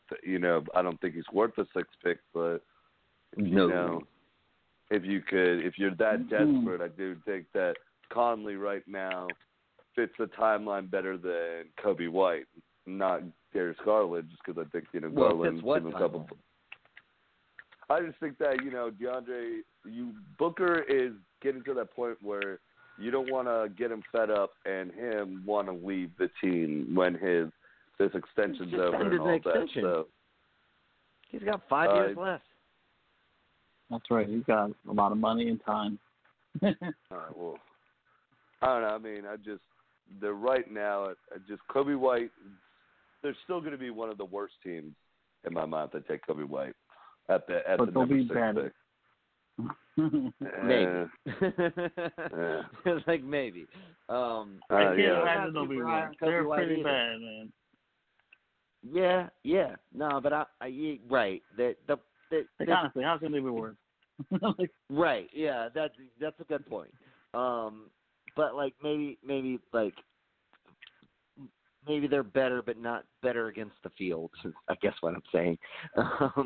Maybe they still aren't even close to the playoffs. Is I guess what I mean. I mean I feel you.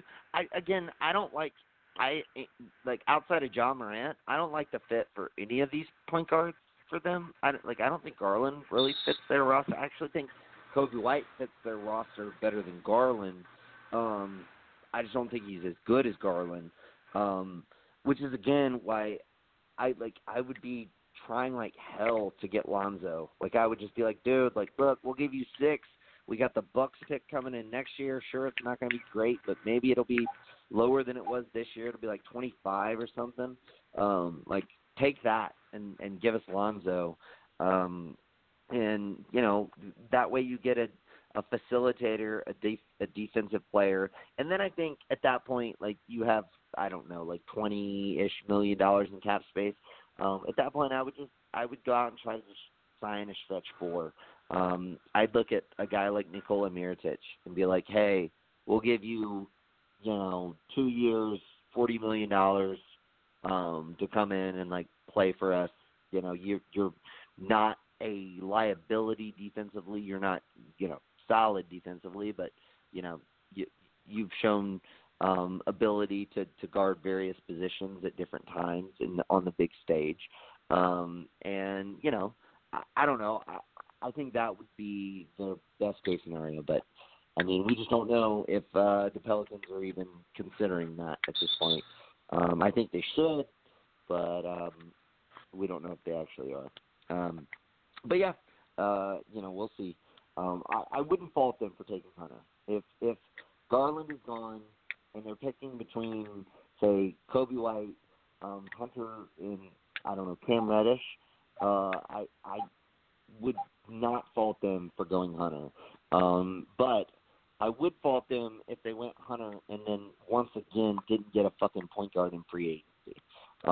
Because that's basically what they did last year. And they thought they were going to be able to trade for a point guard, and then they never pulled it off. It was blasphemy. And they could have had Dennis Schroeder, easily. But they didn't make that. They didn't decide that they needed a point guard until after he was traded. I don't know. And not to say that Dennis Schroeder would have been the right point guard for them. Maybe they just weren't interested in Dennis Schroeder. But they needed to get a point guard last year, and they never did it. So they, regardless of whether they draft one or not, they need to get a point guard this offseason. So we'll see. We'll see what they do. All right, let's move on. Chicago. Obviously, I think if Kobe White falls to them, they take Kobe White. But if somehow Garland and Kobe White are both off the board and they can't trade for Lonzo, at that point, I'm just going best player available who is not a fucking center. I don't know if y'all saw the report that came out earlier, I think yesterday. But there was a report that came out that said that if both Garland and Kobe White were gone, that they would potentially take Jackson Hayes, and because they're really high on him. And dude, if you take a backup center at number 7 overall, fuck, like you deserve to immediately be fired. Like, no questions asked. You have to be fired and forfeit all of the subsequent money that you were owed. Like, that would be terrible. So hopefully they don't do that.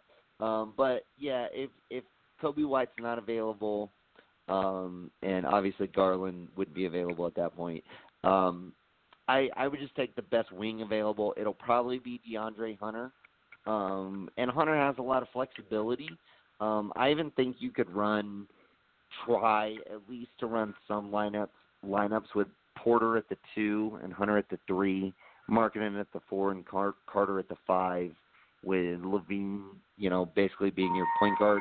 I don't like that really at all, but I think you could try it, and maybe it might work in some circumstances.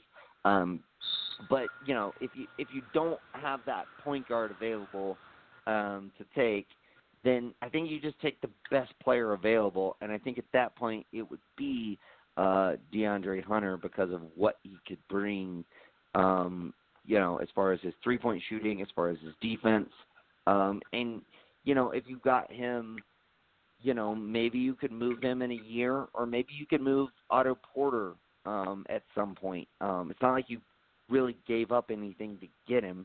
You just accepted you gave up Bobby Portis and chump change to get him because you had essentially the cap space in order to take him on. So the way you gave up Jabari Parker.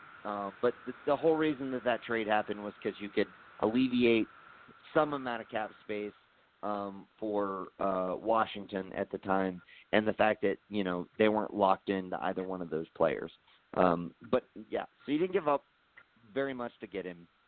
So maybe you can move him and, just make DeAndre Hunter your 3 and then just kind of, see where it goes. And you know what? I may have just stumbled into a Chris Paul trade.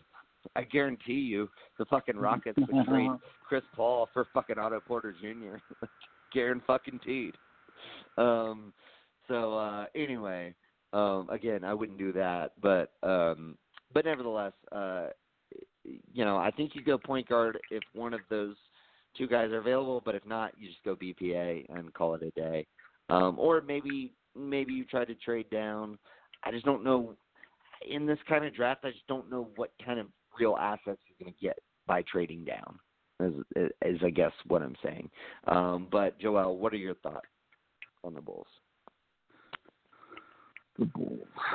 Well, they also want a point guard. So if the Suns decide, you know what, fuck it, I don't want him, they'll probably end up taking Kobe White, right? In my opinion. Oh, yeah. See that as an option. Because I think that's what they want. I agree. If he's there, I think that's who they'll end up taking if he's there. It really just depends. Like, I like DeAndre Hunter.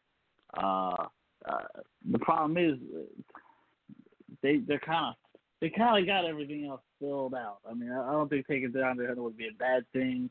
But they're locked in at shooting guard and small forward, power forward, center. They kind of got all the guys, and there's nobody that's significantly better than the guys they already have in their roster.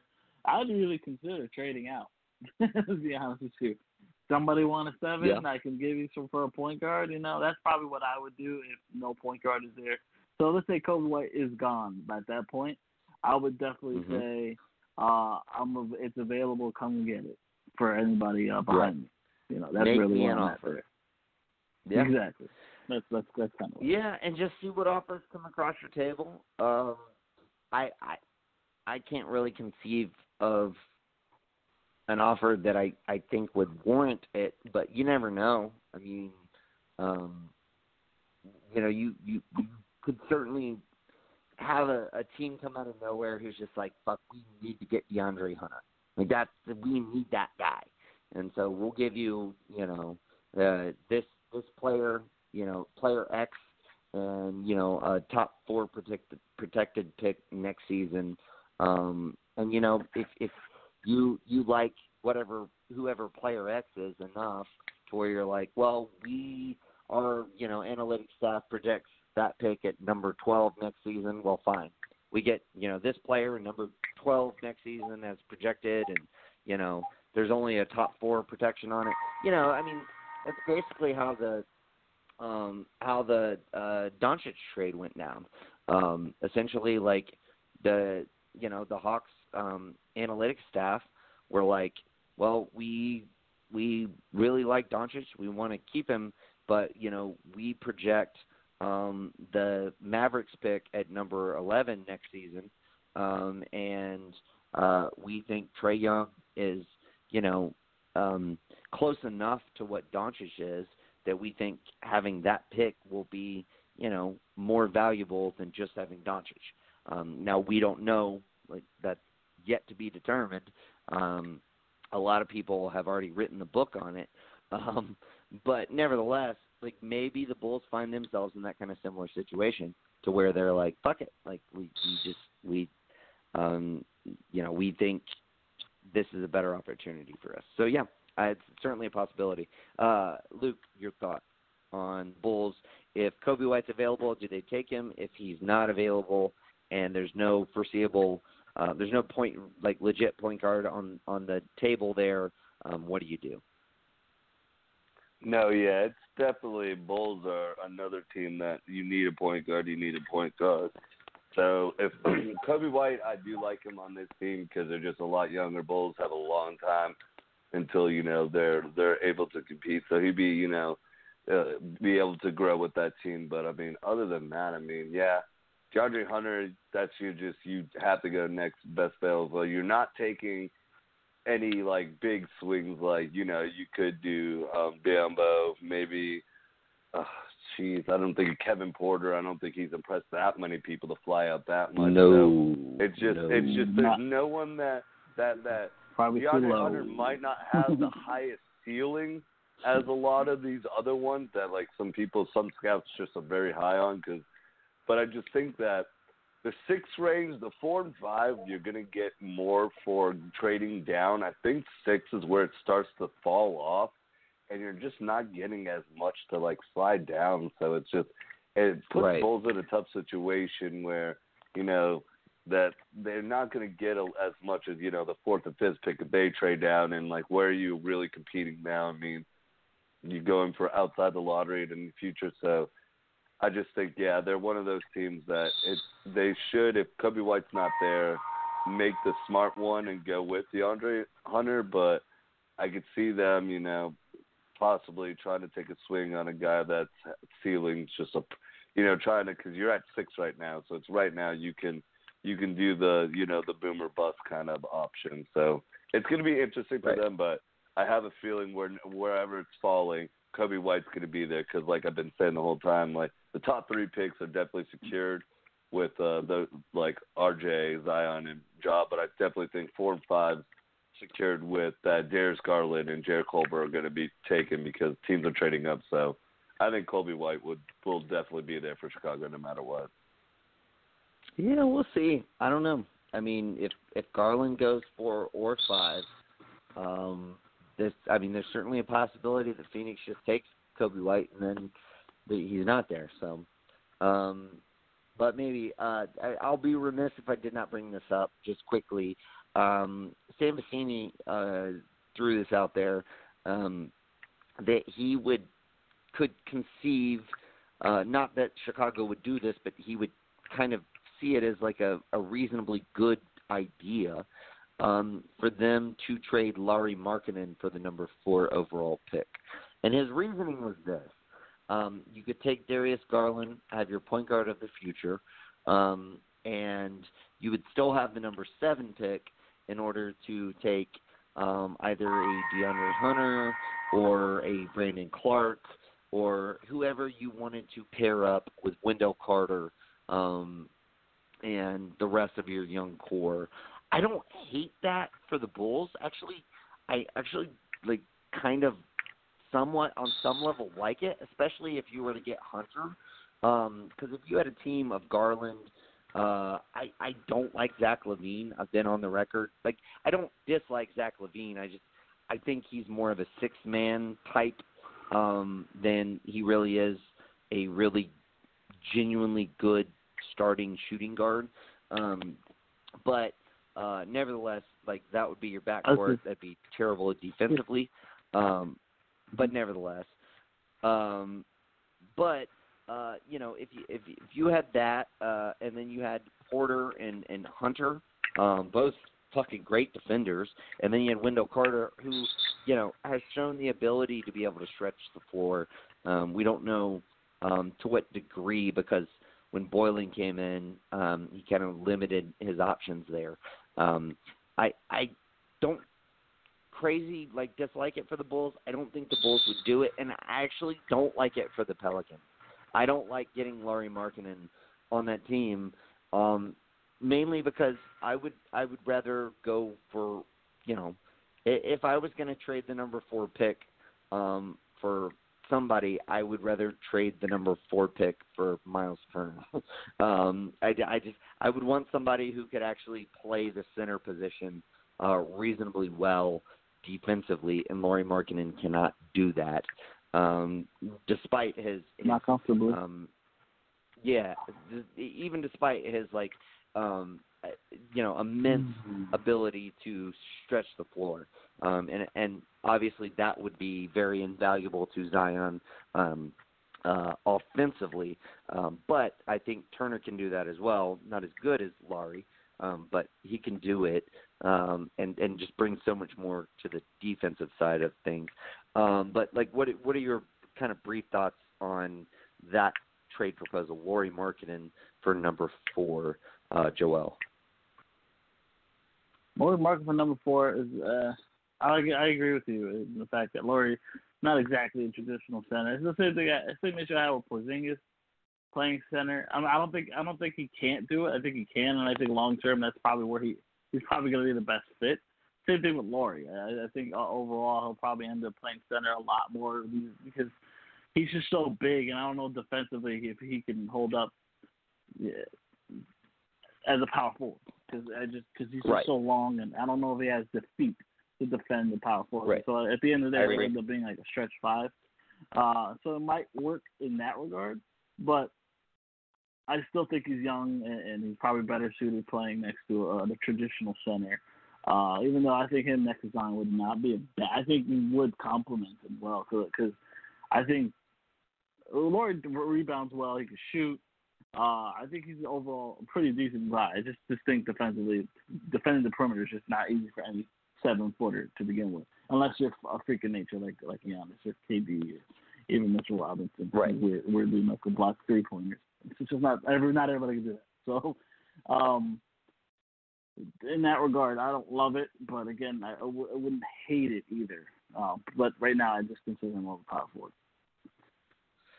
Yeah, I mean, I'm kind of right there with you. I mean, he's a Dirk prototype, if you will. But like the quote unquote Dirk prototype would be a center in today's NBA. So that's kind of where we are with him. Exactly right. But you know, I think, you know, if you're going to have him be your center, you know, I don't know. I question. I don't love his fit in today's NBA, and that would be my biggest thing. Is like you just have to go out of your way to kind of build your lineup around him, and that would concern me if I was the Pelicans. So I don't know if that would necessarily be my option. And again, like if I'm the Bulls, I like it a little bit more, but I don't think the Bulls would be there as far as giving up on a guy like Lauri Markkanen, who has been so good for them. But Luke, what are your quick thoughts on that? Yeah, I just think it's too tough for them to give up on Markkanen. I've heard a lot of good things from Bulls organization. Really like his upside. Really like his shooting potential. Right. He has a defensive limitations, but I think he was one of two guys, including Robin Lopez, who was like, "Hey, we probably shouldn't like walk out on our coach. Like that doesn't seem like the right thing to do. Like that's a good guy to have in your locker room. Like just saying." It is. Yeah. So at the end of the day, if they're going to give up on anyone, it's going to be Wendell Carter. Just because Right. I just think that he just hasn't played and all that, but. I mean, it makes sense that if they really are desperate to get their point guard right now, I think Garland's it. There's no one next year, even if they miss out on Kobe White.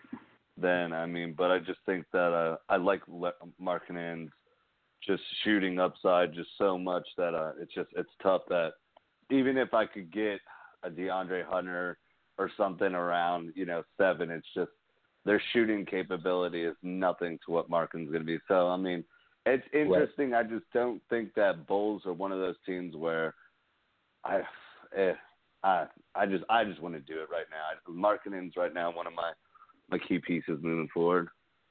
Right. He's one of your building blocks, and you just it's just so rare that you would move one of your building blocks, even if it does make sense. You don't do it because you've invested in it. It would, it's like when anytime someone brings up trading John Collins, Atlanta Hawks fans get like super bent out of shape because like even if it's a good trade for us, like it's like yeah, but like dude, John Collins, like it's like he's one of our guys, It's like him, Trey, and Herter. Like you don't move those guys, and it's like well, I mean you consider it if the deal is good enough, but nevertheless. Like it would take a deal like that you just can't pass on, and I don't think that's a deal that the Bulls can't pass on. Just personally, I think they with the cap space they have and the flexibility with that, I think they would feel like they could bring in a Terry Rozier or Ricky Rubio or somebody in the free agent market to where they would be like, yeah, well, we're not going to do that. So I agree with you guys. Let's move on. Let's talk Hawks and then Celtics, and then we'll wrap it up. We're going to skip over everybody else because who gives a fuck about Washington, Charlotte, or Miami? But let's talk Hawks real quick. 8, 10, 17.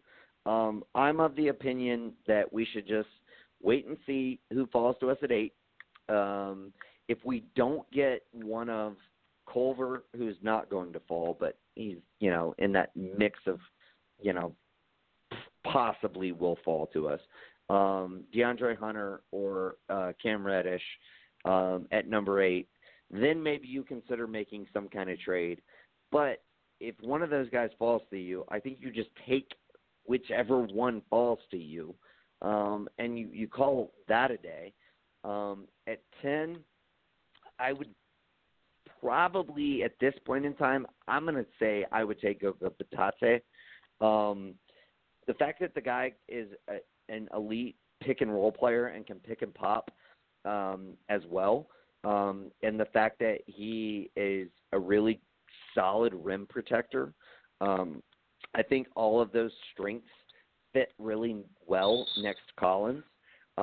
And even if he's the kind of guy who gets played off the court in the playoffs in the future, at the very least, I think there is potential that he could not be that type, whereas Jackson Hayes, I think, is an obvious kind of type to get played off the court.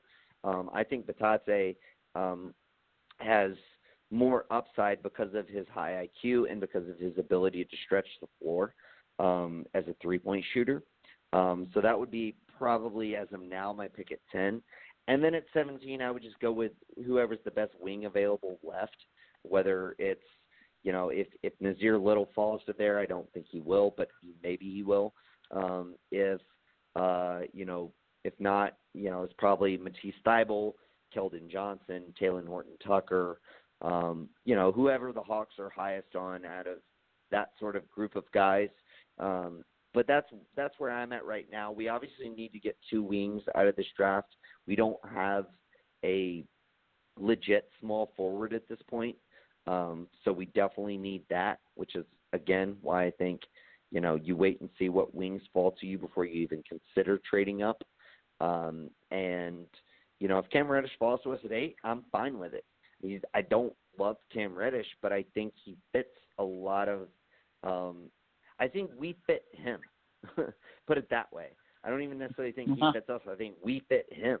And what he does, and he'll blend in very well.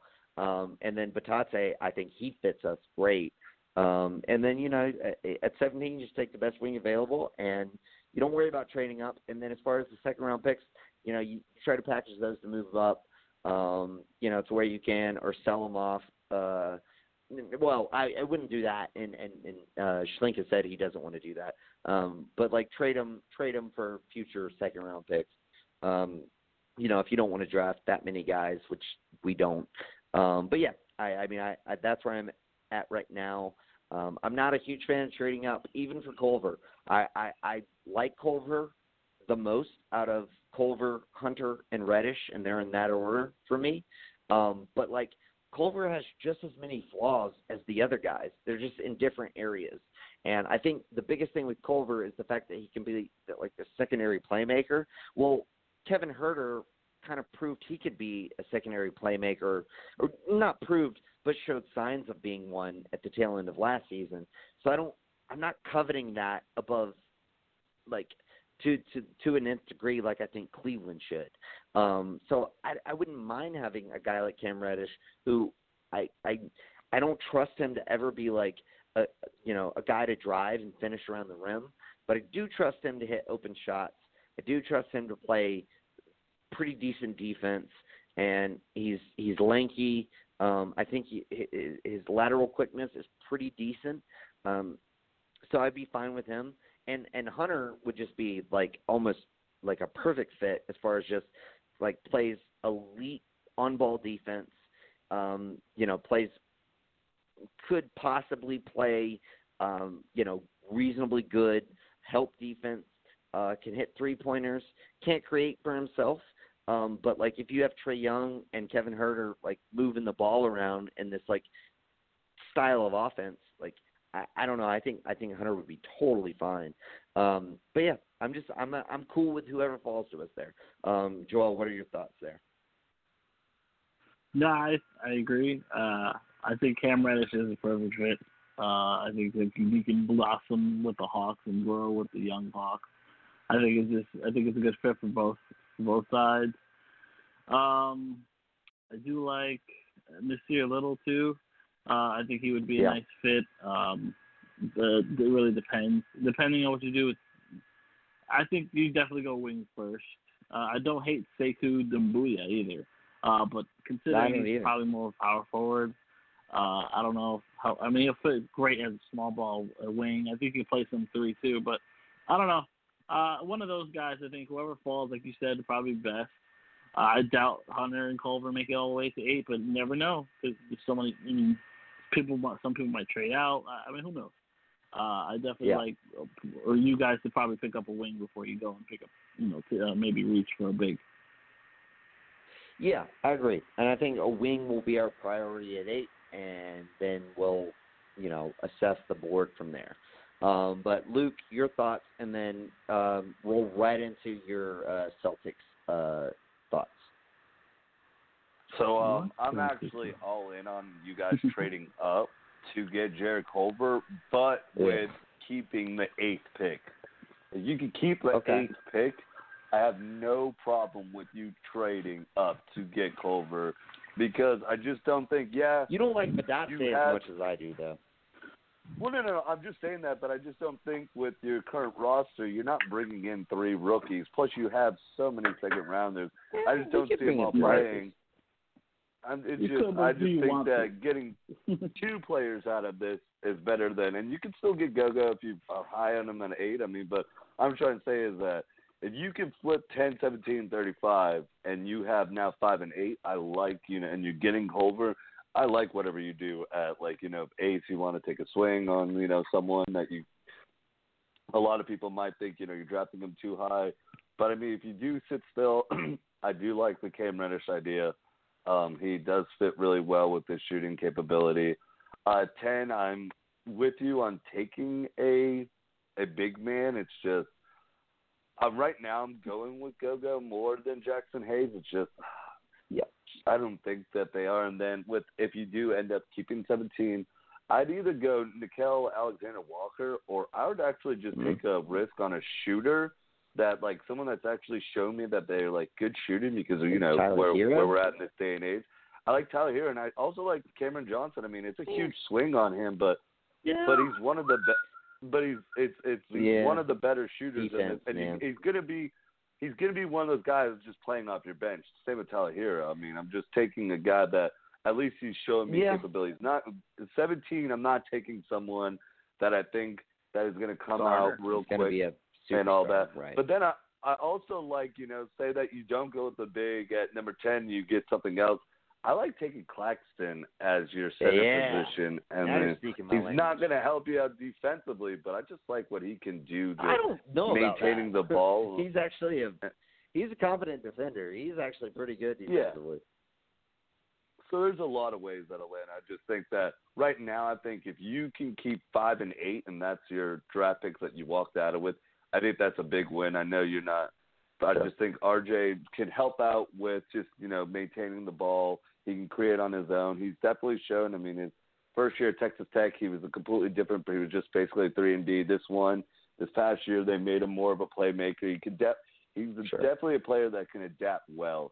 And I think next to what, the Hawks are trying to play, that works out for him. And then if you get to keep the 8 picks, you still have the capability of getting a DeAndre Hunter or making a big swing on someone like Goga Badazia, Sekou. So it's interesting. I think that the Hawks they're better just trying to trade up and keeping 1 than drafting all 3. I mean, even though you might fill out your team a little bit more, I just think the Hawks are they're pretty close with the East thing where it is. Now for my team, the Celtics. Yeah, I'll let you go. No. Go ahead. You got 4 minutes, so it's all yours. Yeah. The team of the Celtics, the same is that I don't think that I'll be happy if we walk out with 2 of these picks and actually be on our team. I don't see us keeping 3. I mean, I don't have a problem with us outbidding a team. Like right now, the rumors are Jazz a very strong consideration for Conley. Well, if you want to keep Al Horford and you want those trades, you got to show Al Horford right now draft night. So basically, I think we could outbid you. I mean, if we give him the 20 and 22nd pick, I'm not really. It's not. I mean, and we'll have to figure out contract wise. So, but there's things that you can do trade wise. 14, I don't. The Garland thing doesn't really – I don't see us shooting up to be able to take Darius Garland. I knew that we were in trade talks for him, but – you'd have to give up Memphis. 14, I'm trying to get someone that's going to basically replace Al and try to learn under him. So, if I'm stuck where – and, they're not making anything, I like P.J. Washington. I like Brandon Clark there. I like Nazir Little showed me some things. I'm even considering taking Gogo. Grant Williams, I'm thinking more if I can. I think I could get him in the 20. Sure. I'd even in the 20 range now. I can take take a risk on Bolo Bowl. I'm not worried. I really do like Nickeil Alexander-Walker. I think he'd be really fun next to Marcus Smart. I don't see him going down to 20, and I don't necessarily think that we should take. I think there's other people that we should jump up for to take the risk on, like those big men, then Nickeil, just because, like we're saying, if Al's future is kind of skeptical. We're obviously needing that position. Right. So, but then, I mean, with the 22nd pick, I mean, I do like a Matisse Thybulle. I'd even like Ty Jerome. He seems like he's a, very smart player right there. So, there's a lot, but I just don't think Celtics, in my mind, are only walking out with 1 player in the draft because I do think that they're definitely making a trade with all their draft picks they have. Yeah. I don't know. Just me personally, I'm going to try to get this in like 30 seconds. If Horford's opting out, I'm just like going full in on this fucking rebuild. I'm taking all these picks. I'm trading away all the seconds, but I'm taking all these picks because I think there's so much value that people are not really like that everyone's underrating. You're not going to get a point guard, but like maybe you get a point guard in next year's draft, and you can just you make shit work with Gordon Hayward running your offense, this season. But like at 14, like I'm not going to like name the players, but like I think at 14, 20, and 22, you can get a lot of high quality fucking players. I really do. I think there's a lot of value there. I would love for Grant Williams to be on Boston. I just think he'd be such a perfect fit. I wouldn't even mind him at 17 for the Hawks, honestly. But anyway, we're going to leave it there. We're going to be back on Thursday to break down our live coverage of the NBA draft, so be sure to tune in for that. Until then, peace. Peace.